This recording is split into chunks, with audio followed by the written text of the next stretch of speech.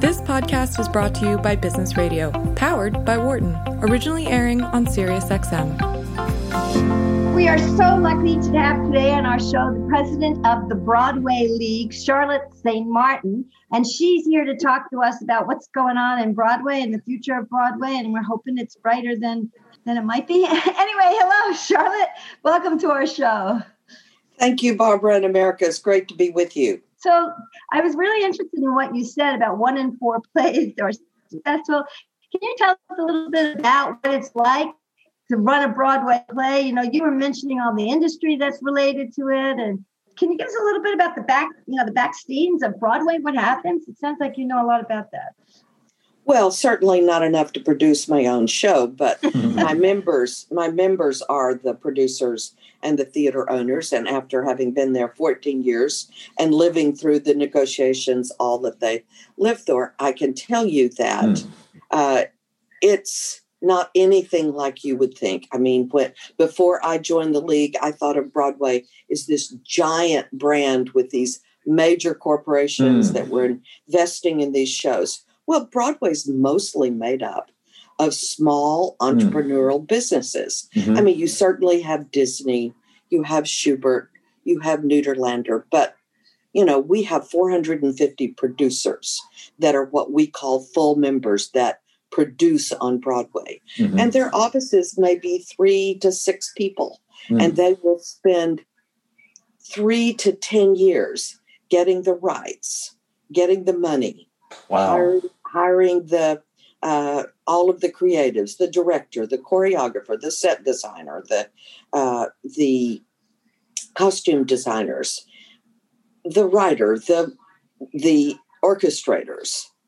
And that takes years. And then it takes a while to then go into the workshop and the production of the show and the dress rehearsals. So it's an average of 5 to 6 years for most of the shows. Not so much for a one-person show, like what the Constitution means to me that was on last season, but for your traditional play and traditional musical, it's a great deal of work, detail, and that's part of what makes it the vibrant organizations that we are and that the shows are, because there's so many people who make up a show. I once saw that there was a 2-person show and 350 people had worked to put that show together.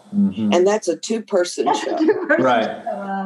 I think this is interesting. The reason I'm asking this to follow up on this, Charlotte, and also Barbara, is it strikes me as potentially an interesting dynamic, because I was thinking about the question, how does Broadway market itself to people?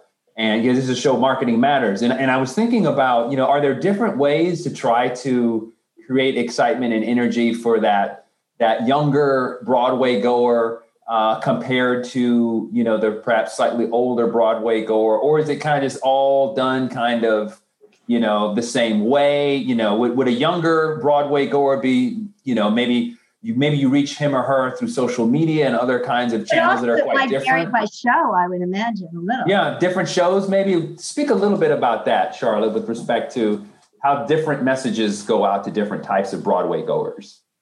Oh, and you're absolutely right. I, as a marketer by trade many years ago, I would say to you that there was a time when it was basically newspaper and television advertising and the shotgun approach with direct mail. And today I feel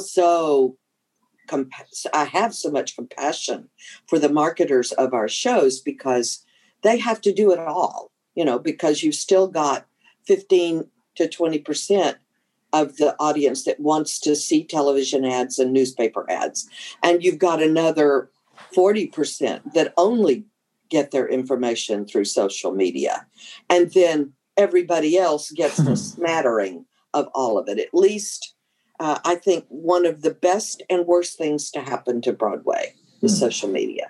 It did level the playing field for people who don't have unlimited marketing budgets. Mm-hmm. If they came up with a creative idea, they could reach a lot of people in a much more reasonable fashion.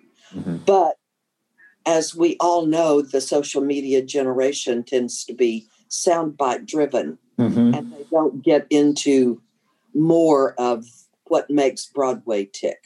Mm. But Broadway was doing extraordinarily well, so they must be doing something right. In our last season, we filled 94% of our seats. You are kidding. That's outrageous. That's 94% on an annual basis. Are typically not that cheap. I mean, that's part of the reason the audience might skew a little older. They're kind of expensive, some of those tickets. Well, Barbara, I'm going to debunk that thought. Okay. 5% of our tickets are premium, and they are the tickets that are $175 up to whatever the highest premium price is from an official source, which I think was about $800 for Hamilton when it first opened. But that's 5% of our tickets. On any given year, when you break it down, 50% of the average ticket prices is under $100. Wow. 75% is under $125. Well, that's like going to a baseball game, a basketball game, and any other form of live entertainment. It's just the press loves to talk about tickets. Well, and I understand if you want, 10th row. That's right. To the hottest show, you're going to pay for that. It's supply and demand. Let me ask this question, Charlotte, because it's building on what Barbara's saying, right? So, you have a traditional model of how Broadway shows work. Have you seen any kind of newer approaches, let's say, that caught your attention? Well, I think it will change, but it will change slowly. I mean, you've seen a Hamilton movie, you've seen an Aladdin movie, you've seen Newsies movies, but you don't see many of them. Mm-hmm. And you see them by companies that can afford to do it in many different ways. Unfortunately, as I said, most of the Broadway shows are small businesses who are putting their dream projects together. I think over time, and as union rules change that allow people to do more than one thing, you'll begin to see change. Oh, the union makes it. So is everything on Broadway is unionized? There are no Broadway theaters that aren't unionized? None. Every job, every single job on Broadway is union. We have 17 union contracts. Even jobs that in normal business, like your PR and communications, who work for the employer, are unionized on Broadway. It's a long time. It's a long time tradition. Charlotte, this has been fantastic. Thank you so much for joining us today. And if people want to hear more about Broadway and more about you, where can they go to find more out about that? You can go to Broadway.org and you'll find it. Broadway.com is another location. Nice. We've got lots of information about Broadway. For more insight from Business Radio, please visit businessradio.wharton.upenn.edu.